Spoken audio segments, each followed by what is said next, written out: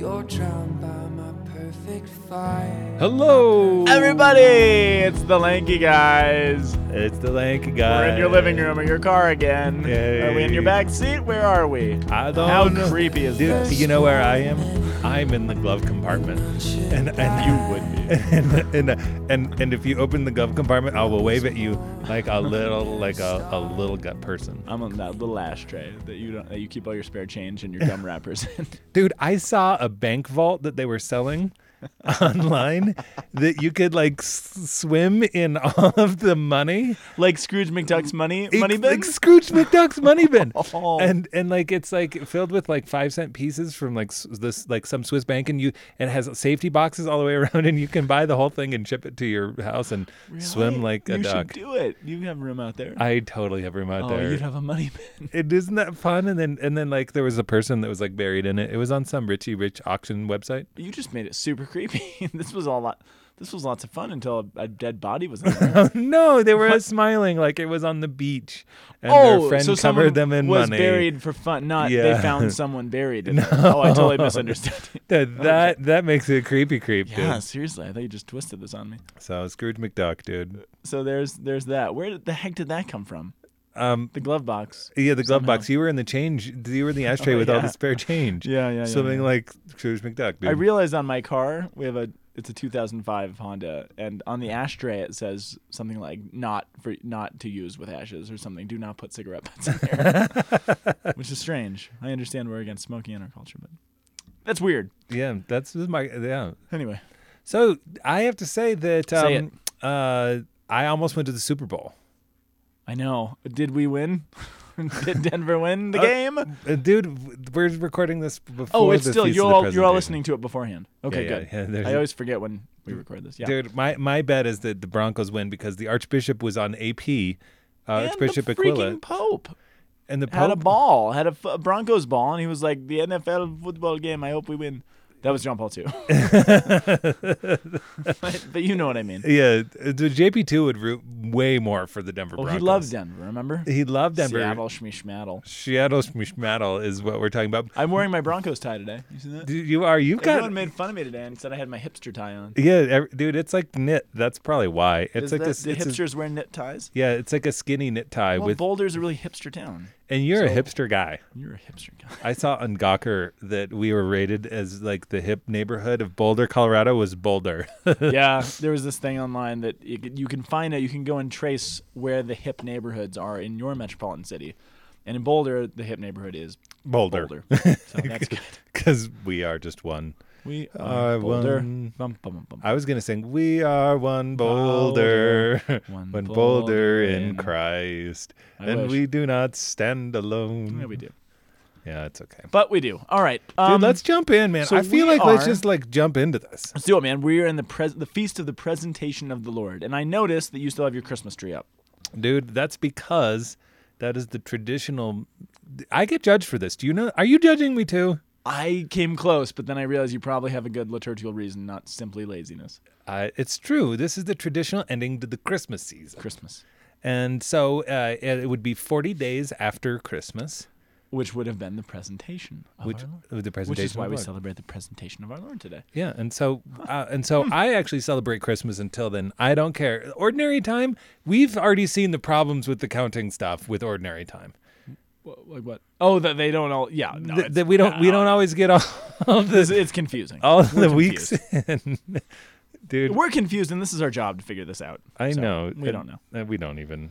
We don't even. What the? I don't even. What the?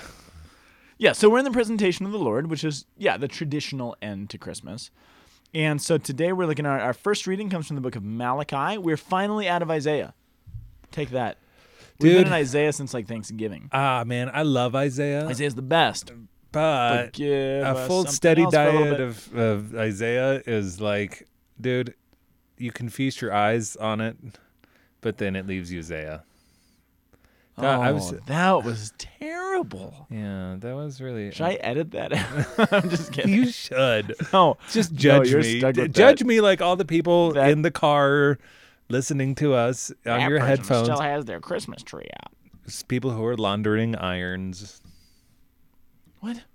What does that mean? ironing their laundry. Hey, I'm a hipster. I speak in Yoda, bro. Nice, man. You wouldn't have heard of it. All right, Malachi. That's hipster, right? Yeah. You know. Okay, Malachi chapter 3, verses 1 through 4. These are the readings in case Scott Yes, didn't tell I you. started And you've to, just and tuned then- in to the first time ever for us. Yes. Okay, these are the readings that we will be reading on Sunday, February, rather, the 2nd. Second. My goodness gravy. It's been a long week. I think we can all admit we've had a long week so far. I know, and we have a big debate coming up on Friday night, Friday night. and Scott is in charge of it, and he actually is sweating tickets at this point. I don't even know. It's kind of confusing. It's a medical miracle. Is that a pun? Is it? I don't. I don't even. I don't even. I don't even know what that is. I was just trying to give an example of That's a good. physical manifestation of your work for our debate. It's good. Yes, thank you. Okay, so Malachi chapter 3, verse 4. Malachi chapter 3, verses 1 through 4. Yes, this is a good demonstration of your brain. This is your brain. We This is your brain on testified event before planning. that. We testified before the House of Representatives this week, and it was. That's a whole different story. Let's Let's not open that can of Well, worms. dude, it was like 7 It hours. is cool to say though. Hey everybody, I testified before the Colorado House of Representatives on Yep. Monday, for protection against for religious freedom, which lost, which lost, and which is a sad. it was reality. it was hard because it kind of fell along party lines. I didn't Yeah, feel me like too. people were as reasonable as they could have been. No, it's almost like government didn't act logically. Anyway, let's move on. Okay, no politics on this show. Okay, Psalm. The responsorial psalm is Psalm 24, verses 7, 8, 9, and 10. Okay, I'm wondering why they put 7, 8, 9, and 10. Do you think that they pulled parts of those verses out Hey, why was 6 afraid of 7? because it 8, 9? Because 7, 8, 9. Oh. Yes, I'm sure they left parts of those out. Yeah. Thank Okay, you for the telling me. second reading is from Hebrews. Hey, how does Moses make his coffee? He brews it. Hey, welcome to we're the Lanky back. guys. Good night, everybody. Thanks for listening. Yep, that's All right. all we need to say. All right, Hebrews chapter 2, verses 14 through 18. Why was 14 scared of 18? Because 18. 19, 20. Oh. I don't really know, man. That was just a joke that wasn't funny. It was funny. All right, Thanks. Luke. The gospel is from Luke chapter 2, verses 22 through 40.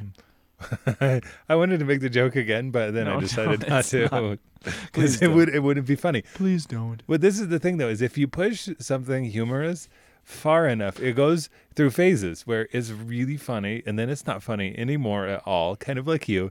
And then it comes back and then it's funny again, kind of like you. Scott's not talking to me. You know what? He withdrew from the microphone I'm out. and folded his arms. You're on your own. You're just one lanky guy now. Hi, welcome to the lanky guy who's not so lanky anymore after the holiday season. And that cupcake. That cupcake is just staring me in the face that you're not eating. Stop it. Hey, dude. Don't what- look at me like that, you cupcake. Hey, what did one cupcake say to the other cupcake in the oven? Ah, a talking cupcake. Yeah, that was right. Was that really what you were going to say? Yeah. Nice. It was a modified version from muffin, Yeah. Okay. from the muffin joke. Yeah. So Malachi. Okay, so the first reading. We are in Malachi. I Which love I always think of Malachi. I always think of. Isn't Malachi Martin? Isn't he like the Exorcist dude who wrote the book like Smiley's People? I just remember I think my dad had these books when I was a kid about these like about exorcism, and my dad was like, "You cannot read these books," and I was like, "Okay," which I'm glad I never did read the books, but just the name Malachi just scares me. I'm looking it up. He- Malachi Martin. This is the beauty of the interwebs. Malachi Martin, occasionally writing under the pseudonym Catholic Church. I don't know. Yeah, I can't. Yeah, maybe. Okay. Okay. So Malachi. There's no. The internet's a hard place to do a quick search because you have to sift through information. All right. Here's the thing. Malachi. You're looking. Yeah, it up. You're Malachi. not paying you. I've lost you. Yeah, I've yeah. lost you to looking up Malachi Martin books. Oh yeah, he wrote Hostage to the Devil. What do you know? Yeah, Malachi And Martin. Winsept House and the Jesuits. Yeah, Hostage to the Devil. My dad was like, "You cannot read this book." Did you read it anyway? No, Your I dad's didn't. listening. Tell the truth. No, I never read it. Okay. I don't need any of that in my I don't know head. if your dad listens to this or not. No, my mom does though. My mom will tell my Well, dad. she would tell him. Yep. All right. So Malachi. Sorry, you guys, it's taking so long to get to this. Malachi, chapter 3, verse 4. Okay, lots to say about Malachi. I really do love. It's actually weird to not be talking about Isaiah, It really is. but I love Malachi. So here's what you need to know about Malachi. Talk to me. Malachi is the last of the written prophets in the Bible. He's the last one. So he is, in a certain sense, God's final word to Israel, formally spoken, until you have hundreds of years of silence until Christ. So it's Malachi. The book is closed.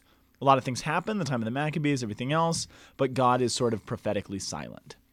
So it's the last word until Christ shows up. So, we've been looking, since this podcast started about the history of Israel, the sin that they've fallen into, and really this recurring theme of the Old Testament that we failed, we've fallen away from God, we've sinned, we've broken the covenant, we're reaping the consequences of that, we're being punished, but someday God's going to step in and set things right. We're going to be set free from our punishment. We're going to be forgiven. Everything is going to be beautiful again. Mm-hmm. And that is a day that is coming. And so Malachi is the last message really to that effect, right?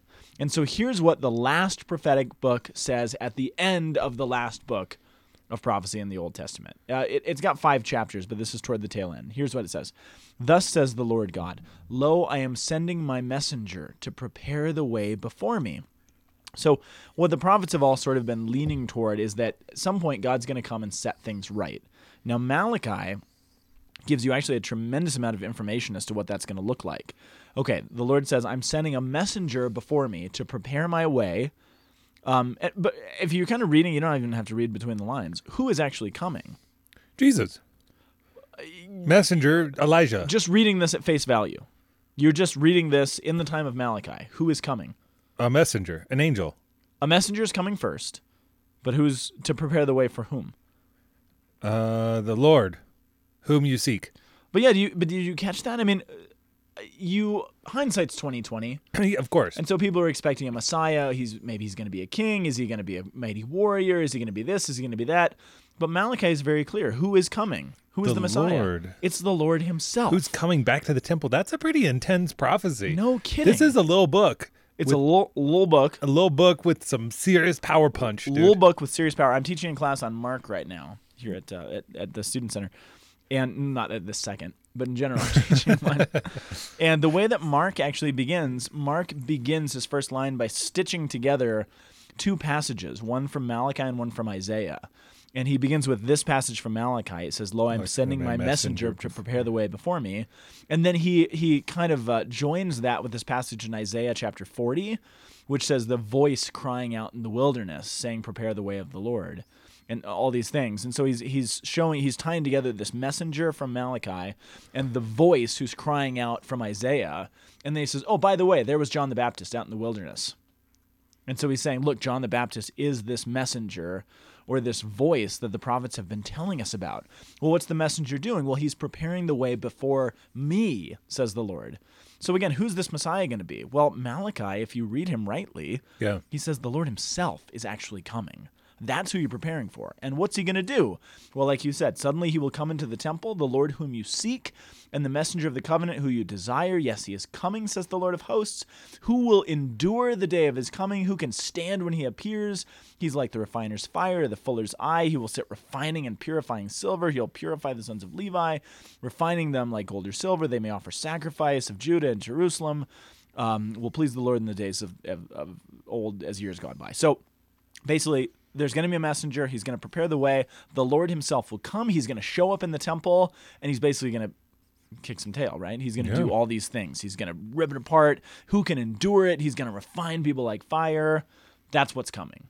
And that is, for all intents and purposes, the last word of the last book of the entire Old Testament. That's what you should be looking for. Which is way super intense. So you're wondering from that point on, okay, when is this going to happen? What's it going to look like? What's going on? Which is why when John the Baptist shows up and he is yelling in his voice in the wilderness, precisely where the prophets said he would be, there flocked to him all of Jerusalem and Judea. They all knew what they were looking for, and they recognized this guy's the the messenger. I mean, even to the point on where the end of the 4th chapter of Malachi, so the very last word, says, I will send you Elijah the prophet before the great and terrible day of the Lord comes. And Jesus even says, John the Baptist is Elijah. Elijah. And the Gospels all make clear, like, he's dressed like Elijah. He's doing the things that he's described as Elijah. He's not just a crazy guy who's eating bugs and wearing this weird clothing. I mean, he is dressed like Elijah. He's acting like him. And everybody knows their Old Testament. They know the story. They know the narrative. They know what they're expecting. And so they all go out looking for him. Nobody thinks that John's the Messiah. They understand his role.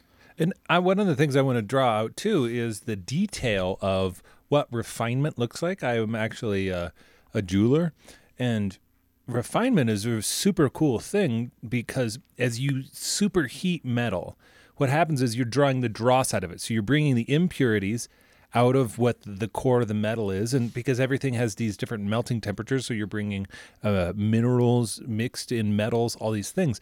And the way you can tell that it's actually refined is that it's super reflective to the point on where it's actually becomes a mirror, and you can see your own reflection in it. Wow.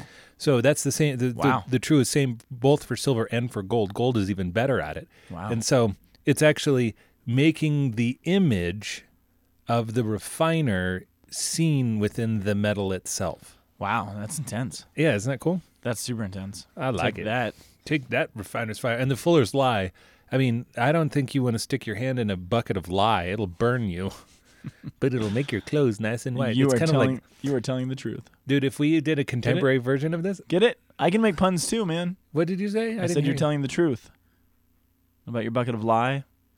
Oh, Come on, it was awesome. Let's move on. Let's just keep going. Dude. Keep on going. Keep Dude, on moving. Man. If we did a contemporary translation of this, is it would be like the Fuller's OxyClean.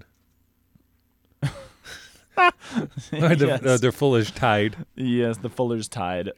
I think OxyClean is better. All right, let's keep going. Okay. Psalm 24. So keep that in the back of your minds because this is our setup. This is what everyone's expecting. So then the psalm brings this out, right? Okay, Psalm 24. Who is the King of glory? The King. Sorry, it's that song. Dude, I remember when I first got into seminary, there was a guy who was about to be ordained. And he was choosing music for mass, and he's like, "Do you know this one?"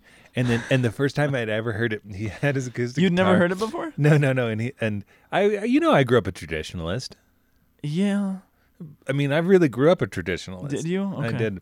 And then it was like, and he was like, "Who is the King of glory? How shall we call him?" Did he have a tambourine? No, he had Because you his. can't do it without a tambourine. Oh my gosh! And I just stood there like looking at him, and I was like, "What is this, man? Why are you doing Why this? are you?" I'm like, this is nothing I've ever heard before. Oh my. I do not understand. But not good. now we have the great and mighty, Stephen Colbert. whose dance is permanently ingrained in my brain, dude. Oh, yes. Somebody put it on our Facebook site, so maybe we'll rehash that. All right, anyway. So, who is the King of glory? It is the Lord. And that's, okay, this is kind of funny. No, it's not funny. It's kind of interesting. The I'm Psalm, just laughing at you because you're so serious today. Seriously? Uh-huh. You're so serious. Are you being You sarcastic? need to lighten up. Are you being sarcastic or not? I can't tell. Are you or not? No? Do you think I'm being serious? Am I too Just serious? a little bit. You're a little really serious. self-conscious. Don't be self-conscious. I'm wearing my fun tie, though. You I'm wearing are doing a fun Broncos tie. hipster tie. Just trying to get through the podcast, man. No. Just trying to get a decent podcast for the people. For the people. Do it for the kids. Do it for Scott. the kids. They deserve a decent podcast. Okay. All right. Yeah. But the psalm kind of asks this question: who is the King of glory? Right? Stop it. I know. It just makes me You laugh. can't hear it. I Not can't hear hear Stephen it. Colbert. Yeah, exactly. I can't either. I'm trying, man. Who is this King of glory? The King rejoices. Okay. So who is this King of glory? It's so I'm just hard. gonna whistle this behind you as you do it. Okay. Good. Whenever Do we encountered this psalm, I always like the way we pray it in the breviary. Yeah. It makes me sad because I feel like it's really antiphonal. I learned about this psalm as like It is actually a great antiphonal thing for. There's something that's taking place in the temple, and then you'd have two people, and it would be call and response. Who is the King of glory? How shall we call him? And he says, "He is the King of glory." Lift up your voices or so.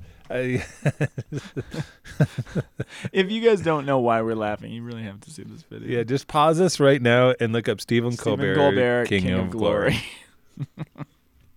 Or maybe you guys love this song and it reminds you of your upbringing in the church, and I feel terrible and I'm mocking it. Anyway, You're so- not, but it is you're antiphonal. rejoicing in it. I'm rejoicing it. It is antiphonal, and so it's asking a question: who is this King of glory? And this is what we were talking about in the first reading, right?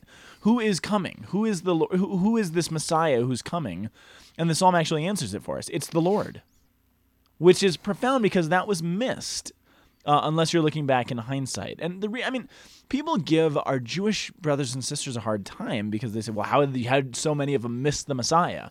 How did they not see Jesus? He's fulfilling all these Old Testament prophecies. It's so obvious to us.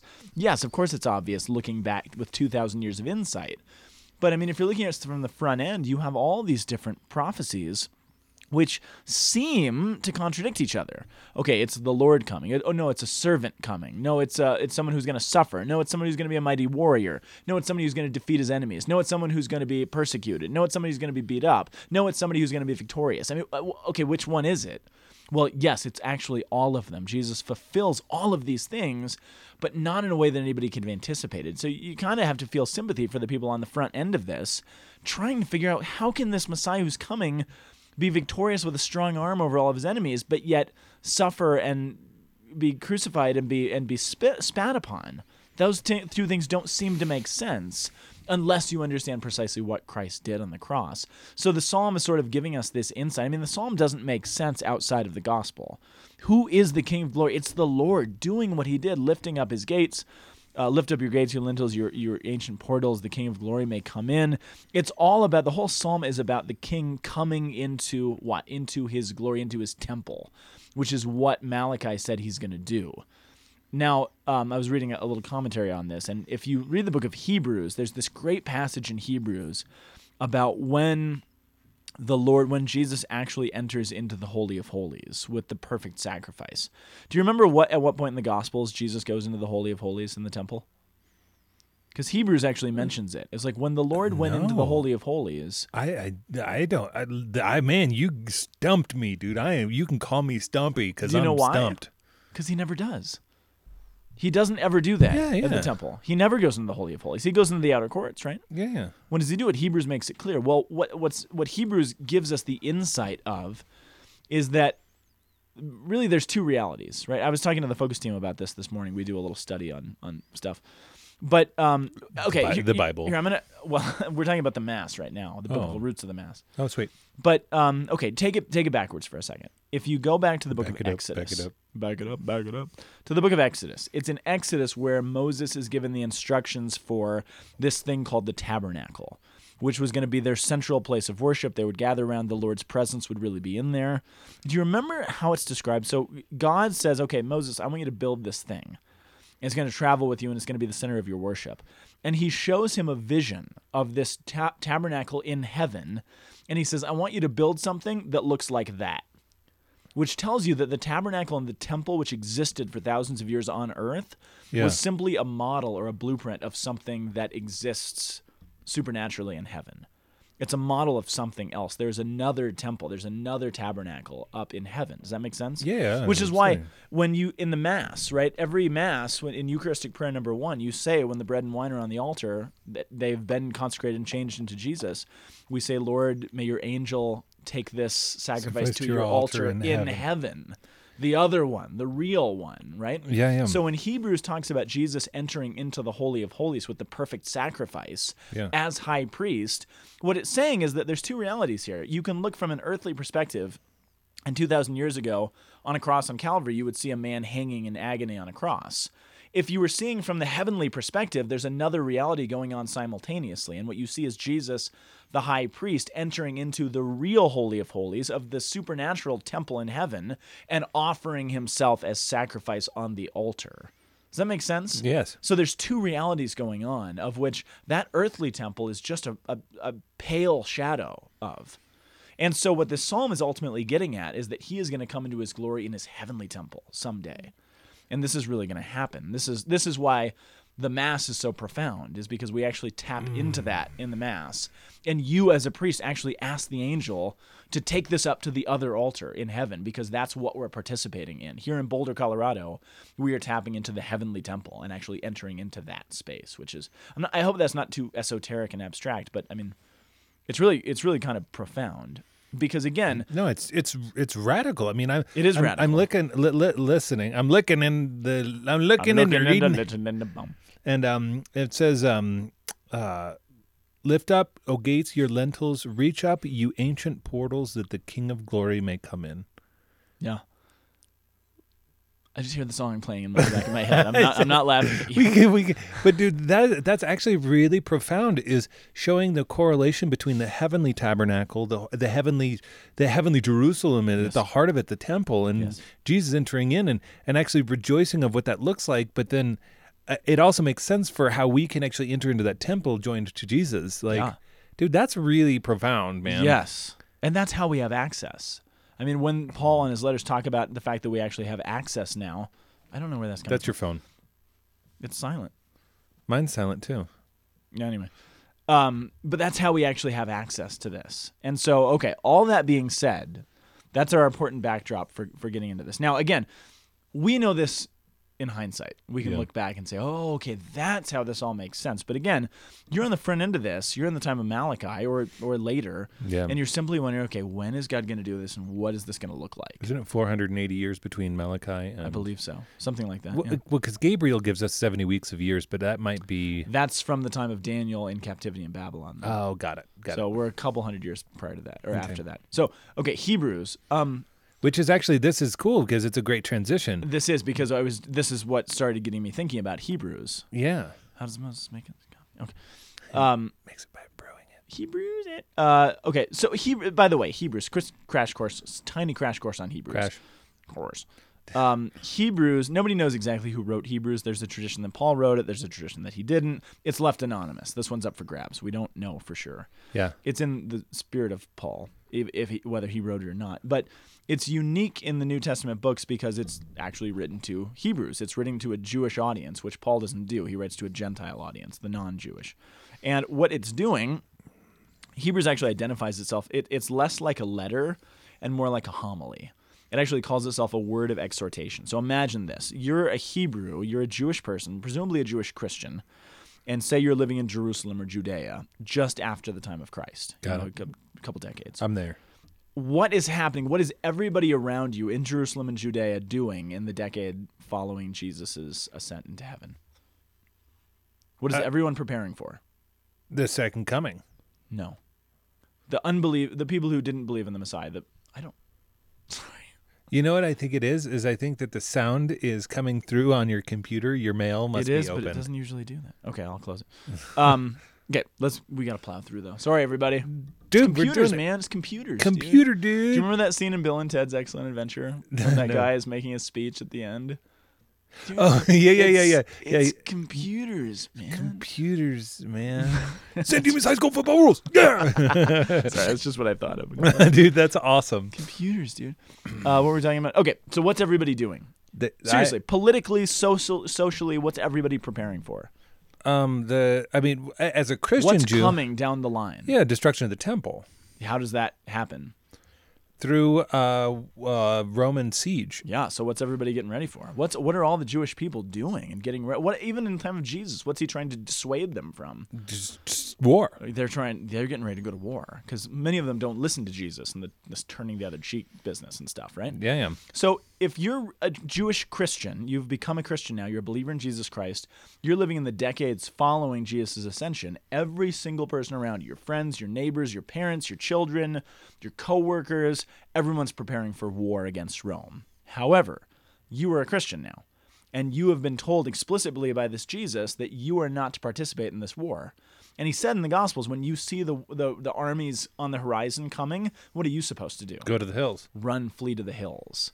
So how do you think all of your neighbors and coworkers and friends and family are going to view you if they're all preparing for war to defend their honor and their nation and their people and God and the temple, but you're getting ready to run to the mountains? How are you going to look? Oh, man, times are going to be hard. I mean, can you imagine that? I mean, I know we have a lot of persecution. Sometimes we feel like we're weirdos because of the way we practice our faith, but imagine that. So you might be tempted to throw in the towel. Right? And you might be, so you got that, plus add on to that, again, this is the earliest years of this. And, you're like, okay, everyone's preparing for war. I'm not allowed to fight it.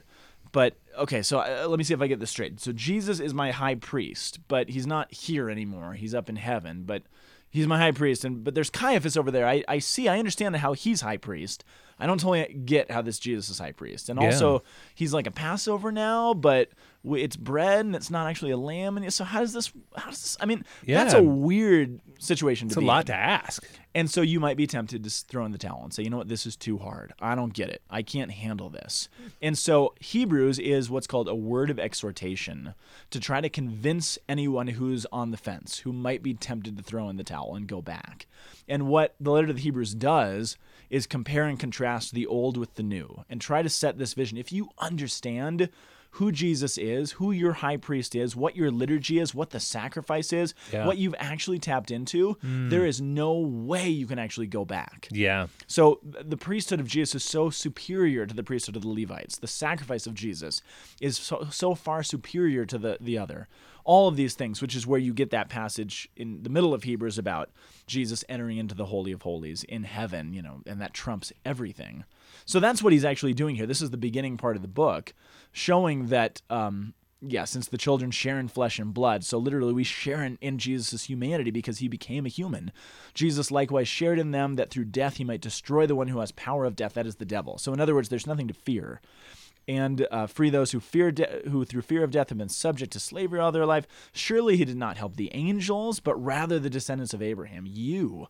Therefore, and Paul made a big deal of the descendants of Abraham are those who have faith. They're not just the Jews. They're not just the Gentiles. They're all of us. Therefore, he had to become like his brothers and sisters in every way.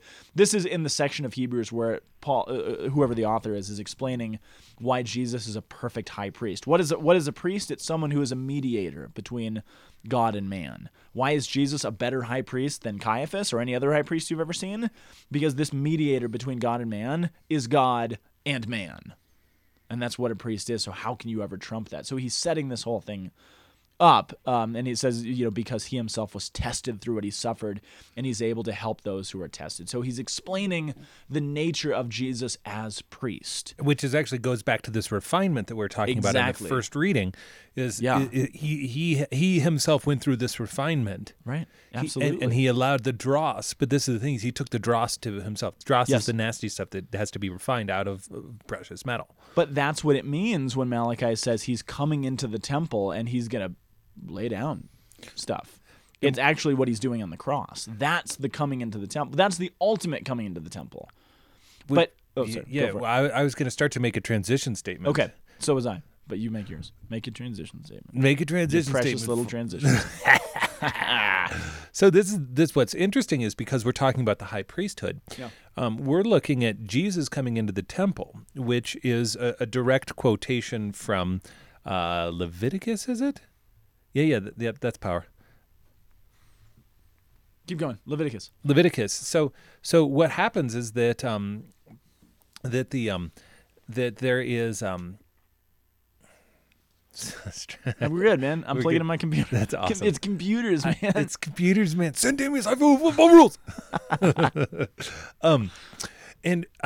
So they're talking about the high priesthood. No. Now, what happened is that originally you would offer every firstborn from the womb be consecrated because of priesthood. They would actually be priests to the family. But then after this, because of all the problems in Israel, he decides to dedicate just the Levitical. Well, actually, I don't know why he ends up deciding to take Levitical priesthood. Oh man, I do. Well, talk to me. There's one moment. So you set it up exactly right. So, from the beginning, the priests in Israel were the firstborn sons. And that was just a given. There was no presentation of them. There was no formal process. If you were a firstborn son of your family, so Neil, your brother, would be the priest of the Mussett household. Truth. Right? He's the only Yeah. other He's brother. the firstborn, bro. That's just a given. It's a done deal. He is a priest, and he's a priest for his whole life because that's who he is. He's the firstborn son. That ends in Exodus chapter 32. Is that right? When the golden calf thing happens. So remember, he just popped out of the fire, dude. it just happened, man. So Moses is up on the mountain. He's getting the commandments. He's basically getting the wedding vows between God and his people at the wedding. And he comes down and he sees that the firstborn son Aaron, who is kind of the firstborn son of the firstborn sons, the kind of the one they all look to, he had given into the people's fear, built this golden calf, which was a god of Egypt. They're doing these awful things. They're doing this terrible stuff, gathered around. It was Christ neither worshiping- of victory of defeat in Yeah. front of the bull. Little euphemism there. Yeah. But they're doing all this stuff. So Moses comes down. He flips out. He throws down the tablets. Remember that? Yes. And he says, okay, this is garbage. Who is going to stand up and be on the side of the Lord? This is the side of the evil one. Who's on the side of the Lord? And the only ones who stand up and say, yeah, this is garbage, Were the are Levites. the Levites. And what do the Levites do? The Levites, get this is nuts. The Levites slaughter 3,000 of their countrymen. That's their, in a certain sense, their ordination to the priesthood. That's the moment that the firstborn sons lost their priesthood. And the Levites, because they were the only ones willing to stand up and say, this is wrong, they become the priests from that point on. And they do it, so to speak, their ordination is the slaughtering of 3,000. From that point on, at least once the temple is established and everything is going on, from that point on, every firstborn son that is born to a family has to come up to Jerusalem, be presented in the temple, and the family will pay a tithe to the Levitical priest and basically say, this is our money because you are doing the job that our son was supposed to do. Thank you for taking this job. So it's actually kind of a heartbreaking reality to do the presentation. Whoa. It's submitting and saying, thank you, this was the job that he was supposed to do. Here's our family's tithe on his behalf so that you can do it. Whoa, that's way intense. It's way intense. And it's the really intense thing is that Jesus actually submits to that. And he actually does it, and he's presented. Now, sorry, I don't want to jump ahead, but just one thing we have to admit, because Jesus has established a new priesthood here. Well, I'm going to hold it. Maybe it'll organically come up again. Stop. Okay. Collaborate and listen. Scott is back with a brand new edition. Something grabs a hold of me. Okay. So that's what Jesus is doing. Now, here's the thing I need to point out, though, that we need to point out. You need to point it out because it's not all about me. It's man. not all about you. It's crew. It's crew. We've spent a lot of our time today talking about how this temple that Jesus is going to come into, this glory he's going to receive, all this stuff is this heavenly reality, right? That it's this kind of spiritual reality that we can't see with our human eyes. But there's two pieces to this. Now, he's ultimately going to fulfill his priesthood and his kingship on the cross, entering into the altar of heaven and offering himself. Yes. But the prophets, I think, also make it very clear that there's a literal reality, too. So remember, if you go way back, so Babylon hauled the Jewish people off into exile. They were taken to slavery. Starting in Zebulun and Naphtali. Eventually, under a guy named Cyrus the Persian, years later, they were allowed to come back home. And he says, okay, you can go back. And they get back, and the first thing that they want to do is rebuild the temple. And they say, well, we got to build the temple again. But then they start to get lazy, and they start to think, oh, okay, we don't even have our own houses yet. You know, this temple's kind of a pain to build. It's really expensive. It's a lot of work. And so it's Ezra and Nehemiah basically stand up and say, no, like and Malachi also is among them, isn't he?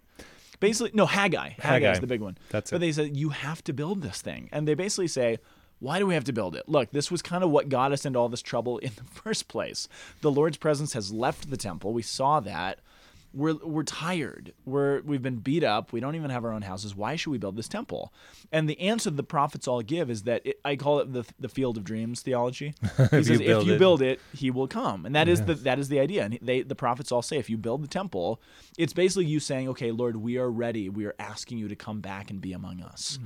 So although there's this whole heavenly supernatural reality, there's also a literal reality that the Old Testament makes it very clear that God is coming back to the physical temple that they rebuilt under Ezra and Nehemiah's time, basically. He's coming back to that temple, and the prophets say he's going to come back to this. Ezekiel says it. He's going to come back to that new temple in a way that will blow your minds, that's so far beyond the presence he had in the temple, in the first temple, that your minds won't even comprehend it. And so everyone's picturing, some theophany that's going to be this incredible some, super over the top, like, right. You think Sinai was powerful. Yeah. Welcome to the next level, y'all. And that's what Malachi is kind of saying. The Lord is coming, and where's he going? He's going to the temple, and it's going to be nuts, which is all true. So the question is, when does God's theophany go back to the temple? At this day, the right presentation. Here, when he's a tiny little baby, and he's brought up in submission by his parents to be offered before the Levitical priests. That's the mind-blowing day when God's presence comes back to the temple in a way no one ever anticipated. But the glory is veiled in the under the auspices of a baby. Not auspices. I mean, he is a baby, but it's profound though, isn't it? Yeah. I mean, as I'm processing what you're saying, it's because it's more beautiful than we can ever imagine. Jesus, it shows the reality of the Levitical priesthood, like it lifts the Levitical priesthood Yes, up absolutely. beyond what you could ever possibly imagine. Absolutely. But then he ultimately has to set himself against the temple and Yes. and then reclaim those things as the true firstborn. Yep. And he actually receives then it back again. And it's blowing my mind that the tension between those the submission and then the Yes. then breaking it open and actually Yes. showing what its prefigurement is. It's crazy. And actually, I mean, so the bulk of this week's gospel reading is these words of Simeon, which we call the Nunc Dimittit, right? This hymn that he basically sings. This old man, this prophet who's been waiting at the temple his whole life, Now you let your servant go in peace. because he finally holds Jesus, and he gets it, and he's like this, and he quotes the Old Testament. He's like, "This is what the people of God have been waiting for. Now I can go and die in peace, because I've seen the salvation that I've seen the theophany that the Lord has promised." And then Anna, the prophetess, comes in. She tells, Mary all these things. The sword's going to pierce your heart. He's going to be the cause of the rise and fall. So they talk. These two old prophet and prophetesses, they talk about what he's going to do, and then he's off and running from that point on. The one thing I wanted to bring it back, though, just because I was thinking about, I just think it's so cool. So Jesus is beginning to establish a new priesthood. He submits in a certain sense to that Levitical order, the plan B. He says, okay, that's fine, we'll do this. But he's going to establish a priesthood, like Hebrews says, that's far superior to this. And who are the first priests of Jesus' new priesthood? Apostles. The apostles. Now think about this for a second. Take this. Okay. So how are the Levitical priests... What's their first sort of priestly action? We just talked about it a second ago.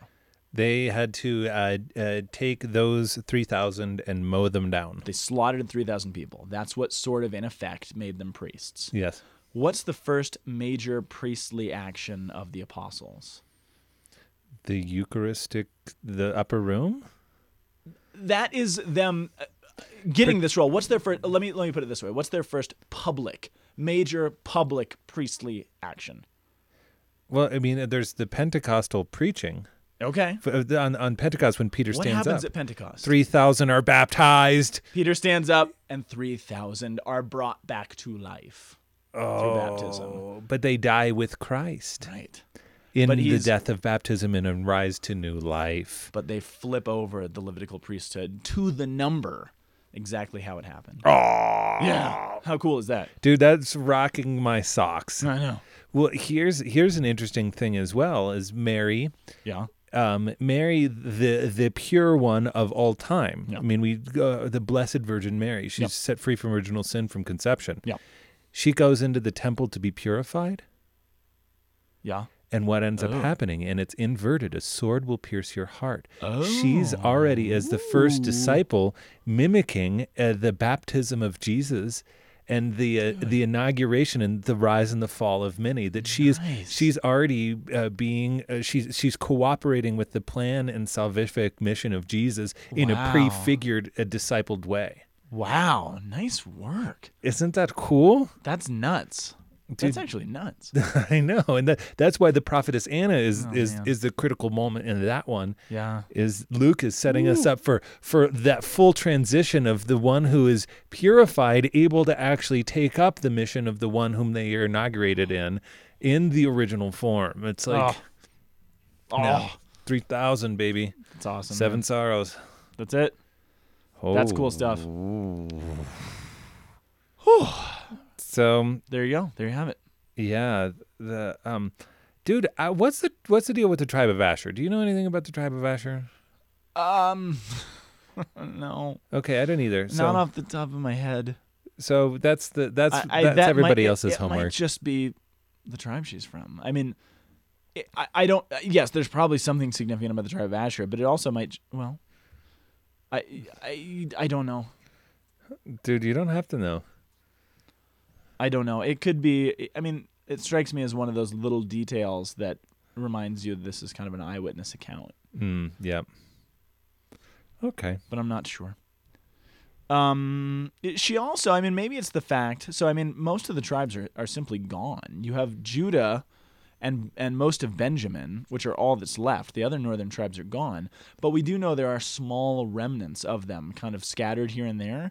So she could be a sign, being from Asher, she could be a sign of the reestablishment of the 12 tribes of Israel, a reuniting of the lost tribes, because she's actually from one of the lost ones, but she's back home, so to speak. I don't know. It could be something about that. I had one thought here on the pair of turtle doves. Yeah. Because 2 turtle doves. 3 French hens, but we're not talking about we're them. Not. 2 turtle doves. Normally, you'd bring a lamb and a turtle dove. So the lamb would be Unless you're poor. unless you're poor, and then you can bring 2 turtle doves Or pigeons. or pigeons. But it's a dove, Yeah. and I think that there's actually something beautiful in relationship back to what we see with the dove that comes and brings the olive branch to Noah The flood. at the flood. And Asher was particularly prosperous, known for its olive oil. Okay, I'm stretching and totally doing eisegesis right now, dude.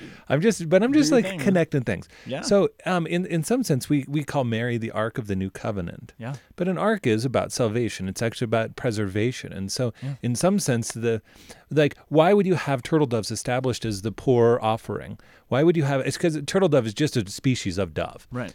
So why would you have this established as something? All these things are prefiguring the moment of Christ. Yes. And so, and is actually speaking of what was into what was coming. Yes. And so the fact that the dove shows that the destruction is ending and life is coming. Yeah, that's that good. the sacrifice of the dove is actually speaking in a certain sense that what's about to take place is that those and 2 of them, because you have the raven and then the dove. Yeah. You have 2 birds.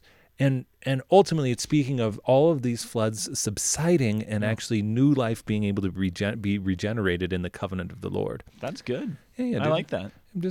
I'm just trying to meditate on the I like doves, it, man. dude. This is the best. Kind of like when Pope Francis released the doves the other day, And the crow ate it. the crow ate it, and Oh the my seagull gosh. attacked the other one. That dude. was the worst. I'm like, and I think it was for says it Syria, all. which is like It talk about an was. No, it's like, for Ukraine. it was Ukraine. Talk about Oh, an man. omen, like Seriously. a prophetic moment. That was insane. Well, saddle up. Saddle up, Saddle up, everybody. doves. Oh, Lord, have mercy, have peace in Ukraine. Yeah. All right, we got to wrap it up. Thanks everybody for listening. We appreciate you being here. We'll be back next week. Send us an email. LankyGuys@thomascenter.org. Find us on Facebook. Send us shout outs. Send us your shout outs. We haven't had any shout outs for a while, you guys. Shout it Do at you not like any of your family or friends or what? or us. that's what we're gonna They assume. don't like Or us anymore. us. That's okay. We love you. You're asking some other podcast to shout out to your friends. Yeah. This is Oh, the thing is, you guys, they've all been going to group therapy with Above and Beyond. Maybe. Probably. All right, everybody. We hope you have a happy feast of the presentation. Eat olive oil on that day. Olive oil. And have some branches. and if you want to, cook a dove. Cook it. I mean, Careful, though. They get if really- that's legal in your Your state. All right, everybody. God bless you all. Bye-bye. Go Broncos. Word on the Hill is a production of the Aquinas Institute for Catholic Thought here in beautiful Boulder, Colorado. www.thomascenter.org. You can also send us an email at lankyguys@thomascenter.org. See you next week.